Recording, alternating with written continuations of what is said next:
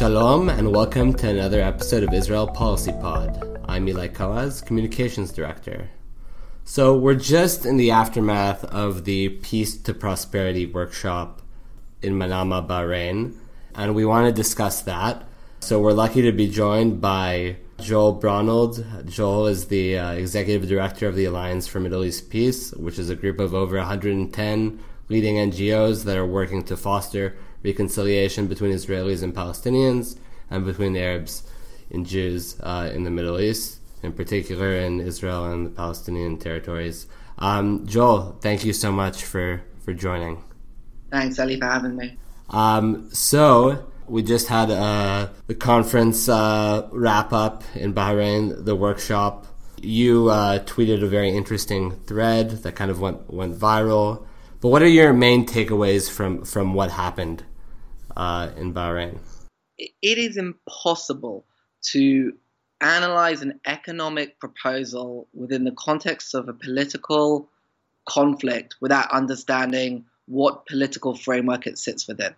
When a conflict is about borders, natural resources, land, to analyze the potential of an economic proposal of the magnitude that Kushner's proposing, $50 billion that applies to every aspect of the Palestinian economy, it's impossible to analyze it.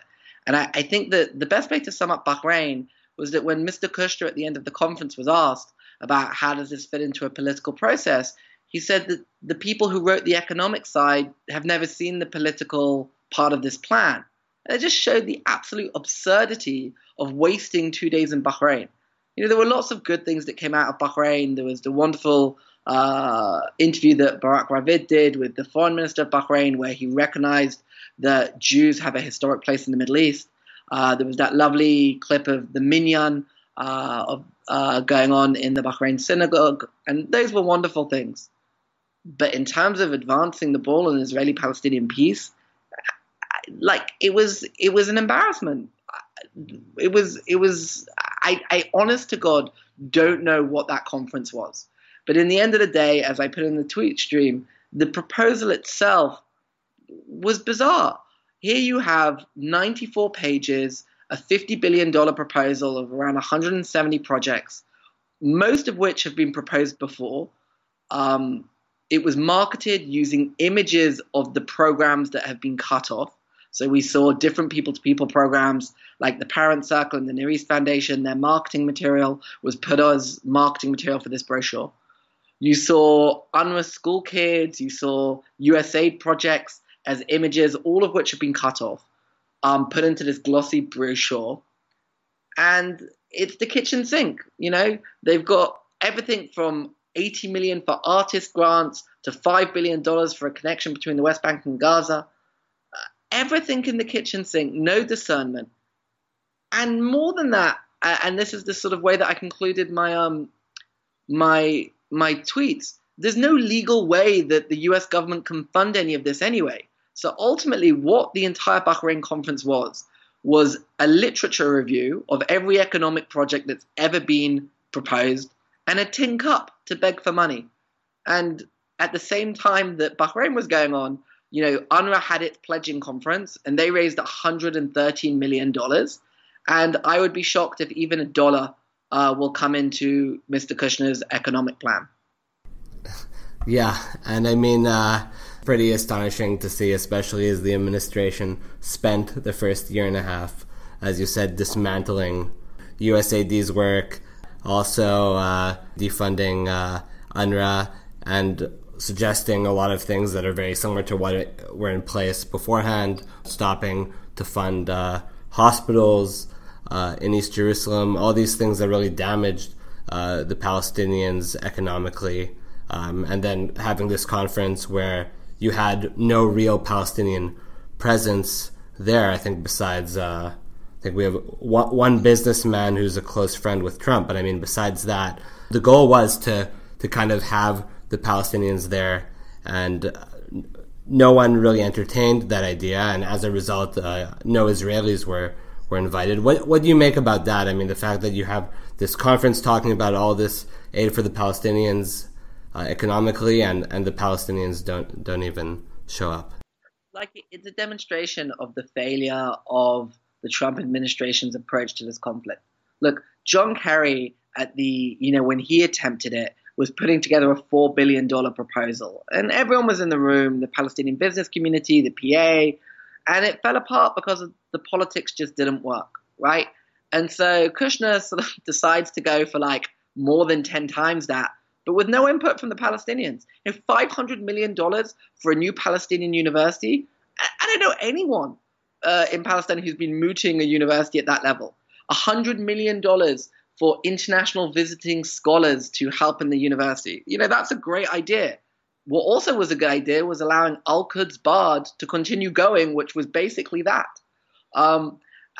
It's part of an approach that the Trump administration believed that if they withheld all support after the Palestinian Authority boycotted the Trump administration after the Jerusalem announcement, that they could force the populations to side against the PA.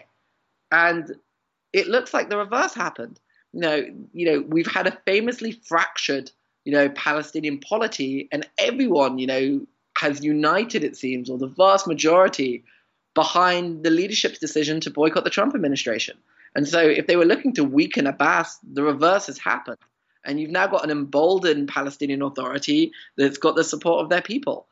I think out of this entire perspective, my favorite quote, not perspectives, but of this entire situation, apparently according to the UK newspaper The Telegraph, Khalil Shikaki, the famous Palestinian pollster, polled the plan for the peace team and showed them the statistics that they had basically no support.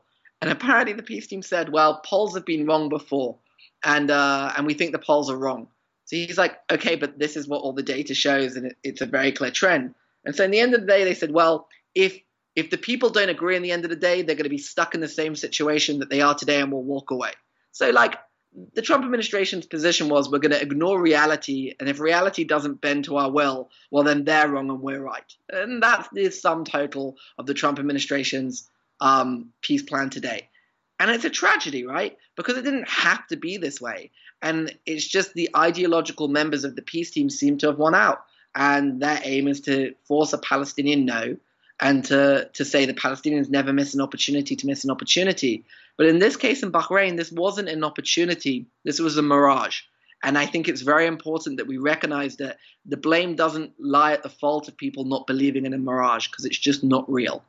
Yeah, and to your point on Abbas's popularity, I think in all like Khalil Shikaki's polls, his popularity was really at an all-time low about a year ago, and slowly as he kind of amassed this Palestinian coalition against the Trump, what the Trump administration was trying to do, his popularity just kind of, I think it's at the highest it's been in quite a while. So quite the reverse effect. I wanted to ask you about other Arab countries that participated in the conference, because, there was a lot of talk that the big victory for the administration was being able to get countries such as Jordan and Egypt to participate. And they did, but at the same time, they sent, I would say, fairly low-level diplomats. There were no real heads of states from most of those countries. What does that say about this conference? When the Trump administration couldn't get official Israelis to come, as in Israeli officialdom, and it was nice that the Israeli media was attending, but there was no one, no ministers. Tzachi Hanegbi wasn't there, Moshe Kahlon wasn't there, Netanyahu wasn't there. That was the success of Abbas, leveraging Egypt and Jordan's acceptance of going to make sure that there would be no Israelis there. So the aim was to try and build an anti-Iran coalition, or it was supposed to herald a new form of normalization between Israel and the Arab world. It didn't happen. What does it mean that they attended? What did any of it mean that it attended? From the live parts of it that we could see, it just looked like a TED talk, right? Lots of TED talks and people talking around. There were no pledges. It was just a series of presentations. What is this? What was it? What did people spend 2 days in Bahrain doing? I honestly don't know. I think I completely agree. And I mean, my personal opinion is that the U.S. already announced this conference before these new Israeli elections were announced. They knew they kind of had to go ahead with it, but they're kind of, I think, this is the beginning of retracting from what has been like an utter disaster in terms of an approach to make progress on an issue where they've clearly done damage. But don't forget, right? But the level of the failure has to be looked at by the level of the effort. You know, I was on record. I was speaking at a USIP, United States Institute for Peace conference at the start of the Trump administration. We had partnered with the Embassy of Ireland and USIP to look at comparisons between Northern Ireland and Israel-Palestine and a few other things. And I was on record, you can see it online. Like I came out and said that the Trump administration has more political capital to solve this conflict than anyone since the first Bush administration. And, you know, if you look at the effort they put in, you know, Trump put his son-in-law in the portfolio. He put an ambassador in place very quickly. He actually, in year one, actually upped the aid to the Palestinians. His first trip was to Israel, the Palestinians. You know, he went to Jerusalem, Bethlehem, and Riyadh. You know, that was crazy. He embarrassed Bibi in that first press conference around settlements. And then it unraveled, right? And it unraveled after the ideologues in the peace team basically said, we're going to force the Palestinians to a position that they say no, so that Bibi is never put into a position to say no to President Trump. Of course. I mean, David Friedman's role, and also David Friedman being backed up by Kushner and obviously Greenblatt with comments about in support of Israeli annexation to some degree and distancing themselves from the two-state framework, anything to do with that. It's clear that the ideologues took the lead on what started off as something that had potential. Yeah, that had potential, whether we had like promise or not. So like the failure of Bahrain, you could only see the magnitude when you look at the potentiality at the beginning, and the fact that this is one of the only things that from the campaign Trump actually wanted to do, right? He spoke about his want to try and form an ultimate deal. It's something that he personally seems to be quite passionate about. And after 2 and a bit years of intense staff work, right, and this promise, we had 2 days in Bahrain that I don't think anyone can classify as anything but like the weirdest thing they've ever seen. Like, it's really strange, right? And I'm mystified and really quite upset because it's, you know, the people suffer from these consequences. You know, the lack of a horizon, the now complete removal of the US as any potential lone moderator has completely disappeared. And so if the US does get back in, it will be with other people, which might be good in the end of the day. But the ability for the US to play a productive role, it's again this sort of tragedy of the Trumpization of US foreign policy. And it's just, you see these foreign policy professionals, State Department professionals, USAID staff, and then of course the grantees who are suffering immensely after the US, who has been one of the largest funders in the West Bank and Gaza, just completely exiting the field. And completely against congressional will, by the way. And so, you know, Bahrain was a tragedy in many ways because it just showed the complete inability for the Trump team to do anything except for continue an ideological aim to collapse the Palestinian national cause. Yeah, no, that's exactly right. But on a brighter note, we had a bill that was proposed at the beginning of this month, the Partnership Fund for Peace, a piece of legislation which it just seems like almost the exact opposite of everything the administration has been trying to do. The bill would provide, I think it was $50 million annually for 5 years, and it also at least mentions the importance of preserving the possibility of a future two-state solution, building a viable Palestinian economy, and what's important is that this was a bill that was backed by both sides of the aisle. Lindsey Graham, someone who is close to Bibi, close to Trump, was one of the backers, and also in terms of Jewish and Israel organizational lens, not many bills you see that are backed by J Street and AIPAC at the same time, and obviously the Alliance for Middle East Peace. ALMEP were very involved in that. What does that mean for U.S. involvement in the Israeli-Palestinian arena? So Congress has always played a real oversized role when it comes to Israel-Palestine. From the Jerusalem Embassy Act of 1995 to the multiple different conditionalities of aid to how Palestinian assent to the UN will affect the legal obligations of the US to the UN, Congress has played a very large role on this conflict. And for the past decade, ALMEP has been pushing for, an international fund for Israeli-Palestinian peace. And the latest iteration, and we partnered with a venture capitalist, a guy called Yadin Kaufman, who had been looking to create a Bird Foundation for the Palestinians. Bird was a bilateral research and industrial development foundation that helped Israel's high-tech economy boom. And we partnered together on this partnership fund, which, as you said, is a fund that looks to fund both peace and reconciliation, peace-building work, as well as joint economic work to the tune of $50 million a year from the US, with the aim of collecting multilateral contributions from Europe, the Middle East, and elsewhere, as a foundational approach to ensure the next generation doesn't hate each other. The US is an essential player. The US aid dollars are trusted in Israel, much the same how EU euros are trusted amongst the Palestinians. And finding a way for the US to play a role productively about laying the foundations is essential. Now, what's interesting is when you look at what type of legislation Congress traditionally passes, it's military aid for Israel and sort of punishment for the Palestinians. The last time there was a positive piece of legislation that actually benefited Israelis and Palestinians, from my knowledge, was the qualified industrial zones in 1993, which was sort of free trade stuff. And ALMEP worked extremely hard bringing people together. And the bill is sponsored in the House by Chairwoman Nita Lowey, the chairwoman of the Appropriations Committee, Congressman Jeff Fortenberry, who sits on that committee, who's a Republican from Lincoln, Nebraska, and in the Senate by Senator Coons, Graham, Kaine, and Gardner.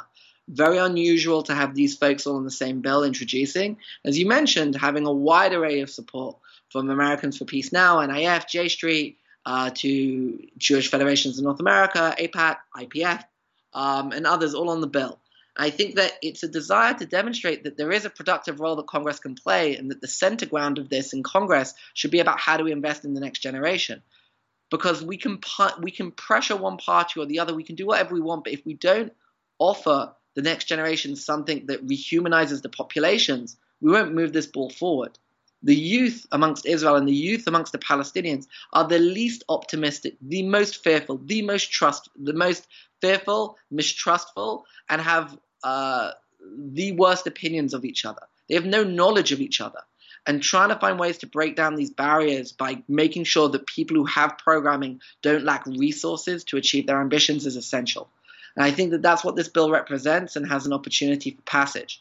So at the same time, when, Bahrain's going on and we've got a $50 billion mirage, I think Congress is demonstrating that within the context of preserving a two-state solution with a political horizon, it is possible, to do work on a people-to-people level and to try and encourage to link the Palestinian economy to the wider business economy and to Israel as well. And I think that's very important.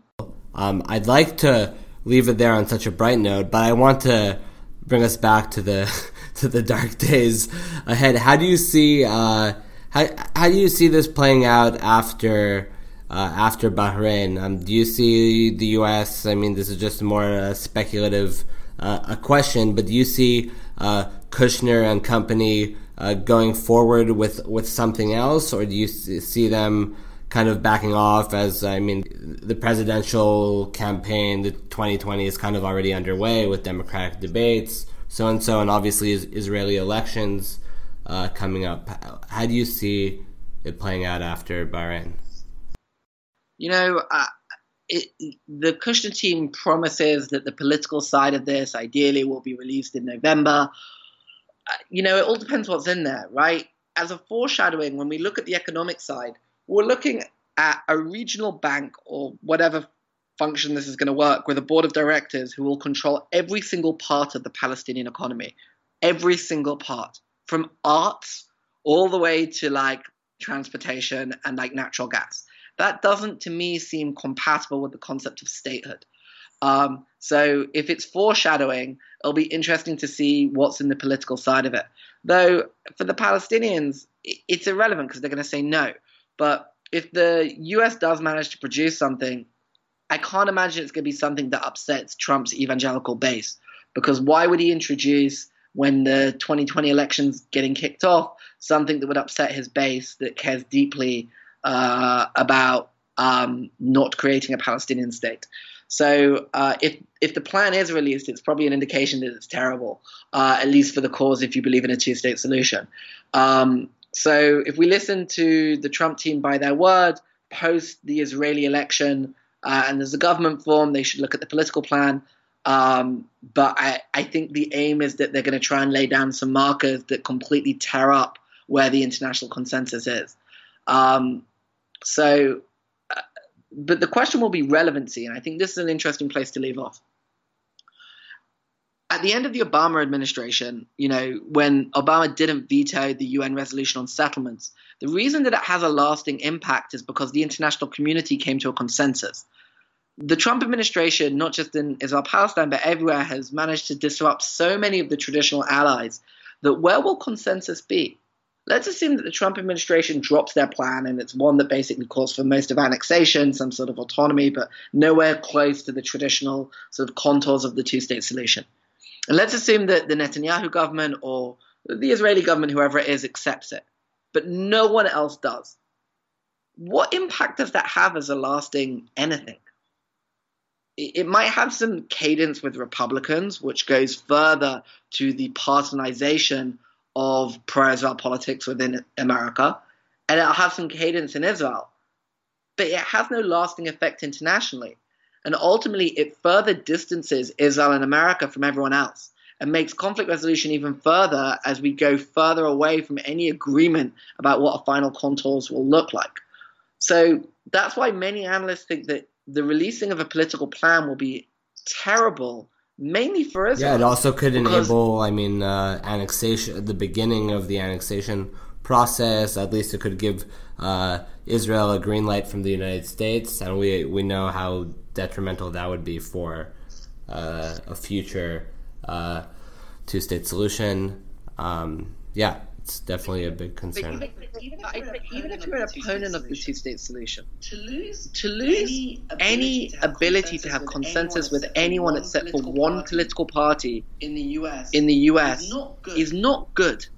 And it doesn't bode well. And it's not even, I don't even know if it's a political party. We see this, how Lindsey Graham and a bunch of Republicans are getting behind. It's an administration with a Middle East team that's run by ideologues.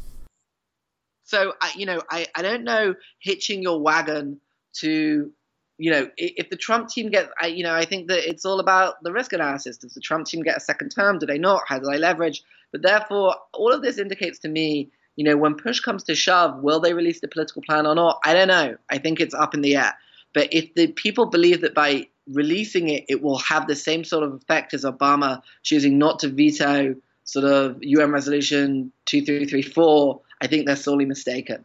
And the consequences could be actually quite dire for the US as a relationship if Israel insists on that being a starting point. Because there is no consensus, as you mentioned, even in the Republican Party, let alone the Democratic Party. And I think that it will create more turbulent times ahead for a plan that won't go anywhere. So I think all of that said, we're going to have to see what happens. But it's rocky roads ahead. Yeah, that's for sure. With that, I think we'll leave it. Joel, thank you so much for your expertise and for talking with us. Joel Braunel, the Executive Director of Alliance for Middle East Peace. Thank you. So we spoke about Bahrain with Joel, and now we'll move on to Israeli elections, as always. And it's been a very eventful week. I mean, this election campaign has kind of taken some time to get interesting, and people are saying these elections are going to be boring, but we had a very interesting week, and I'm joined by our policy director, Michael Koplow, to talk about some of the events. Hi, Eli. I don't know what you're talking about. Israeli elections are always interesting. Okay. Well, being in Israel during the last campaign, it was very exhausting. So you need to get me back involved. I need a new party here. I need a primary there, and I got it. I'm just saying, you must have a very exciting life if you ever found these elections boring. Well, please. Last few weeks have been exciting, but for the wrong reasons. Right. But I'll leave that out. So we had Ehud Barak, who you are very fond of.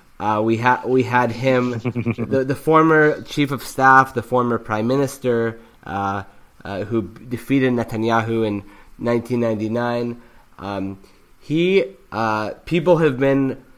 He's been in the political arena commentating, I'd say, for, what has it been, 3 or 4 years now, or?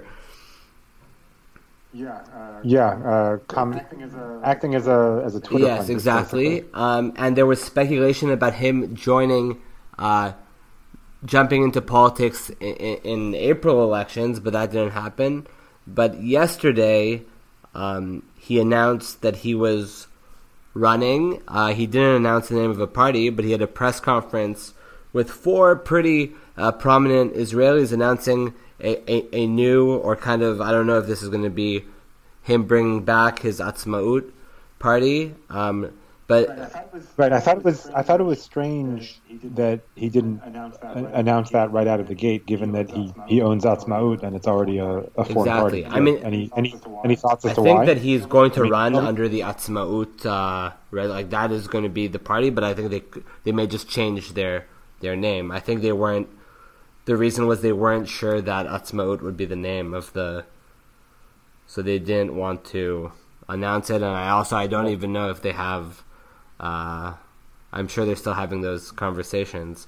But it was given what led to the formation of Atzmaut originally. I guess it's something of a damaged brand. Of course, and obviously their results in the 2013 elections. Yeah. Where they didn't pass the threshold and received. I mean, it was probably Ehud Barak's the most embarrassing moment politically, especially after breaking off from Labor to join Netanyahu's government. But it's notable that at yesterday's press conference was someone who was spoken a lot about as a future maybe leader of Labor, of the Israeli left, Yair Golan, former major general in the IDF, who was touted to be chief of staff until he made controversial remarks comparing aspects of what was going on in Israel, trends in Israel to trends in Europe in the 30s, and that kind of put him out of running for chief of staff. But people were talking about him maybe joining Labor. I think it's kind of interesting that he went with Ehud Barak. Yeah, it definitely is. And what's interesting about this new group, Barak and Yair Golan, they don't speak at all the same way that Kahol Lavan speaks. They sound like people who are left of center and are proud to have that label. And frankly, they don't sound different from people like Itzik Shmuli or Stav Shafir in terms of their tone and their politics. I think that Yair Golan probably views Labor, given the results of the last election and the Avi Gabay disaster, he probably views Labor as a damaged brand. And if he's going to enter politics, I guess he didn't want to have to scrape to be 1 or 2 on the Labor list, given where Labor is, right? We're not talking about a party that just won 25 seats. We're talking about a party that just won 6. So in his mind, it may make more sense to go with Ehud Barak and Kobi Richter, big people who have well-known names within Israeli politics. But it's definitely notable that you have Barak and Golan. So again, we have two more highly decorated major generals. Exactly, and you'll have a Labor Party head who is definitely not a military person. Right, but again, you have another group of generals, just like Kahol Lavan, but these generals sound very different, and I think they're going to remain sounding a very different tone over the course of the campaign. I think their tone is what the Labor voters that left to vote for Kahol Lavan I think the tone of this Ehud Barak party is exactly what they wanted to hear from Kahol Lavan and that they didn't get in the past. Right, and so that's where we start to get into the nitty gritty of this. And Kahol Lavan in the last election, there's really no evidence that they pulled any votes at all from the right. Basically, what they did was, Kahol Lavan took all the Yesh Atid votes and they cannibalized a whole bunch of labor votes. And so they got to this 35-seat margin. But they didn't really pull anything from the right-wing bloc. And I don't really see Ehud Barak and Yair Golan and Kobi Richter and Yifat Biton and whoever else ends up being in this party. I don't see them doing any better in that sense of pulling folks from the right. So it's not clear to me that this is going to add to the non-right-wing bloc. I think it may end up just reapportioning votes among that bloc, but I don't know that it's going to add to it. And so, if the idea is I guess there are two possibilities here that I can think of. One possibility is that Barak and Golan and company recognize that Kahol Lavan is not actually a left of center party; they're actually a right of center party, who would be more than happy to form a government with Likud if Netanyahu wasn't there. And so perhaps this is an effort to reclaim left-wing votes for a party that's actually going to be left of center. Or perhaps they actually think that they somehow will be able to pull Kahol Lavan away from the right and shift the Kahol Lavan preference away from a broad right-wing government with Likud toward parties farther to the left, like Labor and Meretz and whatever this new party ends up calling itself. I'm not sure, but I'm curious, Eli, if you think that Barak and Golan have a chance of actually adding to this bloc, or if it's just going to be a matter of reapportioning votes. I think they have the potential to add. I would add, you mentioned briefly Yifat Shasha Biton. I think she is more important than people. I mean, she's kind of hasn't been getting that much attention from yesterday with Ehud Barak and Yair Golan kind of stealing the headlines. She was a very popular MK with Kulanu, Moshe Kahlon's party, obviously, that has merged with the Likud. She's from Kiryat Shmona, city in the Israeli north, which votes heavily Likud, and with those votes of those Kulanu votes, votes heavily with Likud, even after Bibi goes up there and insults them. Exactly, yeah. But yeah, I think that her joining this new party helps with the votes that Kulanu received about 140,000 votes in the previous elections. I don't think those are all going to Likud. I think they're being dispersed. So it might help with a few votes there. But we'll have to wait and see. I mean, we saw one interesting poll yesterday. I mean, it's obviously super, super early. If we looked at polls at the similar stage of previous elections, I think you'd have Orly Levy with 8 seats. So not too much to or Moshe Feiglin. I think that was even before Feiglin. If working this, it was before Feiglin's jump. But yeah, we just have always changing. But the first polls we've seen in this election have showed a pretty solid right-wing coalition, even and kind of Kahol Lavan dropping a few seats. And the poll after Ehud Barak announced his party, and this is a poll conducted by Professor Camille Fuchs, whose his predictions, friend of the pod, and also his predictions on election day were the closest to the accurate. His exit polls were the closest by far out of all the other main channels. So I think I look at his polls with, especially now with more credibility. They had the center left and Arab parties at 61, the right wing ultra orthodox parties at 52, and Israel Beitenu, who is now always on their own at polls because of how these elections occurred, at 7 seats. And we had Barak's party getting 6 seats. Labor at 5 before their primaries, obviously, which will change things. But it was interesting just to see how that Barak really has like some. Obviously, there's excitement about like people that support him, but he has like it's a base in a sense of. It looks like he has a base. So we'll have to see how polls continue. But I think this poll is definitely should give that argument that this has the potential to help the center-left bloc. It must give it a little bit of weight. Again, super early, but I think it must be an encouraging sign for Ehud Barak and for people that want a center-left Israeli victory, or at least a better result in the next elections. Right. And I guess we just should mention the flip side of that, and this is where I tend to land with Barak, which is, as impressive as Ehud Barak is in all respects, and I think there's a case to be made that he is the most impressive Israeli in history, given everything he's done and his accomplishments in just numerous fields. Whether it's the military or politics or the fact that he's a concert level pianist.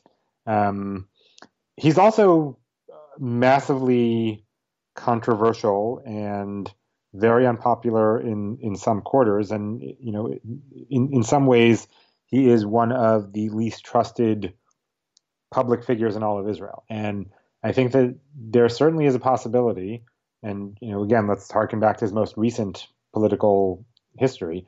I think there's certainly a possibility that he ends up turning off more people than he motivates.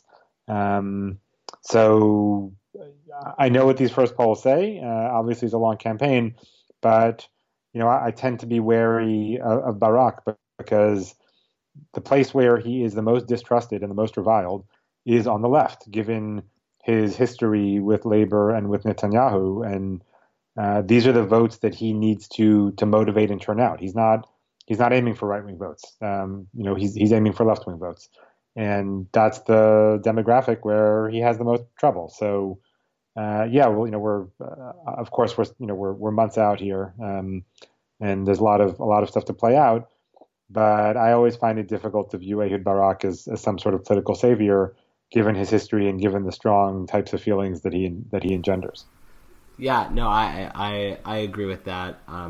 But we'll have to see. That's a good transition into today there were primaries, leadership primaries with Meretz, and actually Meretz have elected a new leader, Nitzan Horowitz, who was a Meretz MK in the past. He's a very well-respected journalist in Israel, and that that leaves Tamar Zandberg was only party head for just about a year and 3 months, I believe. So disappointing for her. But what this does make more likely is whether it's a bloc or a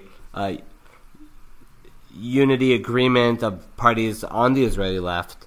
I think that these results, especially with Ehud Barak's party joining the fray, I think there is a good likelihood that we will see some sort of alignment on the Israeli left. Nitzan Horowitz throughout the campaign talked about joining Labor. Obviously, this is still dependent on who the next leader of Labor is, but I think you could see a situation where you have Kahol Lavan and then you have three parties on the Israeli left joining together to create something which could carry a significant electoral. Right, and again, there the question. Agree with everything you said, but again, there the question will be whether this ends up just reshuffling votes among parties in the same bloc, or if it adds to that bloc, and what effect that will have on Kahol Lavan decision making and unity and what have you. Also worth noting that I believe this is the first time that there is an LGBTQ party head in Israel, correct? I believe you're right, and there could be a second should Itzik Shmuley win the Labor primaries. and that Right. would be And I would say the downside is that in replacing Zonberg, there is now no longer any party in the Knesset that has a woman at its head. Of course, if Stav Shafir wins the Labor primary, then that will or if change. your favorite selfie buddy Ayelet Shaked is appointed the head of the United Right Wing parties, of course. That's right. That is true. In which case, the selfie that I took with Ayelet Shaked a few nights before the last election will be more exciting. Exactly, and also, I mean, before we wrap up, I mean, an interesting development on the Israeli right, which could hurt this United Right Wing Party bloc that I just mentioned, is the far right wing Kahanist faction has cut off from the Jewish Power, Jewish Strength Party, have cut off from the United Right Wing Party list, and that puts that party kind of on the cusp of the threshold. They were only a few 10,000 votes above the threshold in the previous elections, and so that will be something interesting to follow. Netanyahu obviously very dependent on making sure all those smaller right-wing parties either unite or at least reach the 3.25% threshold. And I think what we've seen happen in this last week has really been of concern for Netanyahu, and we saw all sorts of efforts kind of beginning to try to cancel these elections in a way. I know, Michael, what are your thoughts on? Yeah, the whole elections being canceled, I think has just been a red herring. There's no way that was actually going to happen. I think that Netanyahu wanted a trial balloon floated out there just to gauge how outraged people would be, and there was lots of outrage, not just on the left and among the opposition, but among folks on the right too. So these elections are going to happen. I don't see any real way in which they can be canceled.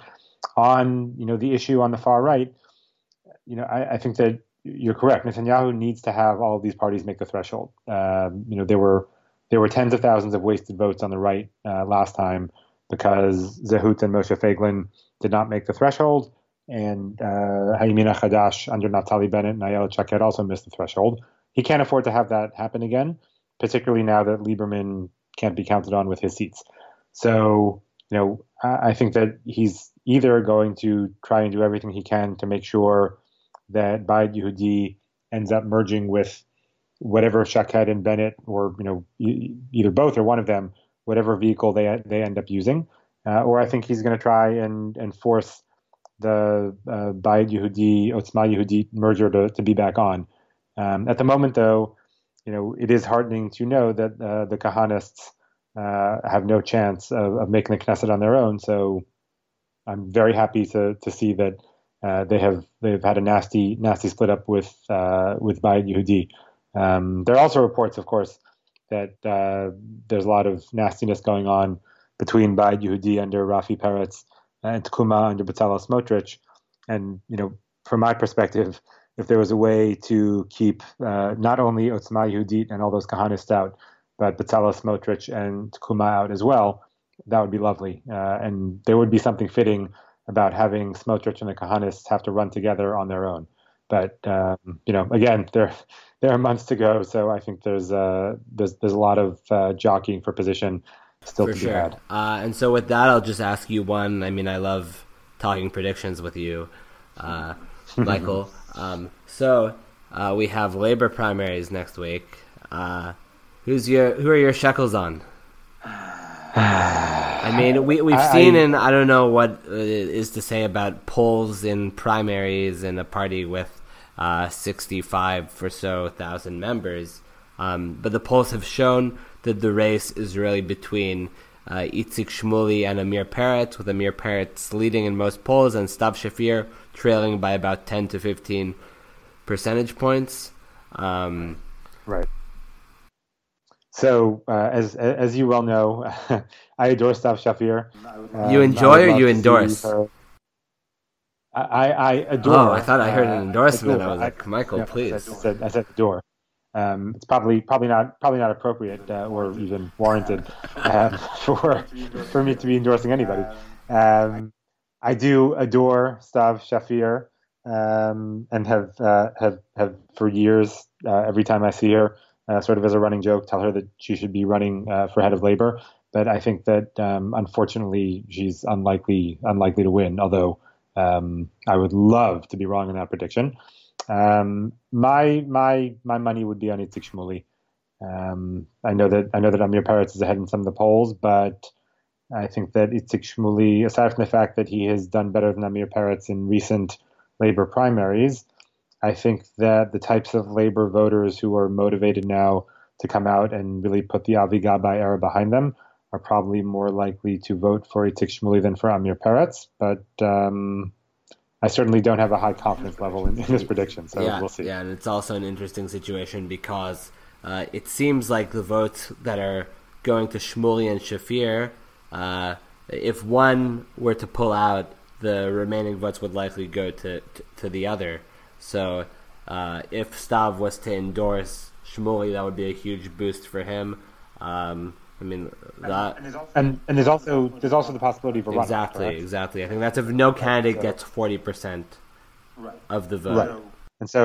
Right. And so I think in that scenario, assuming there's a runoff and Shmuli and Peretz are the last two standing, in that case, I would up my confidence in my prediction that Itzik Shmuli ends up on top. But yeah, we'll see. We'll see what happens. Okay, with that, we'll wrap up this episode. Michael, thank you very much. Thank you, Eli. Always a pleasure.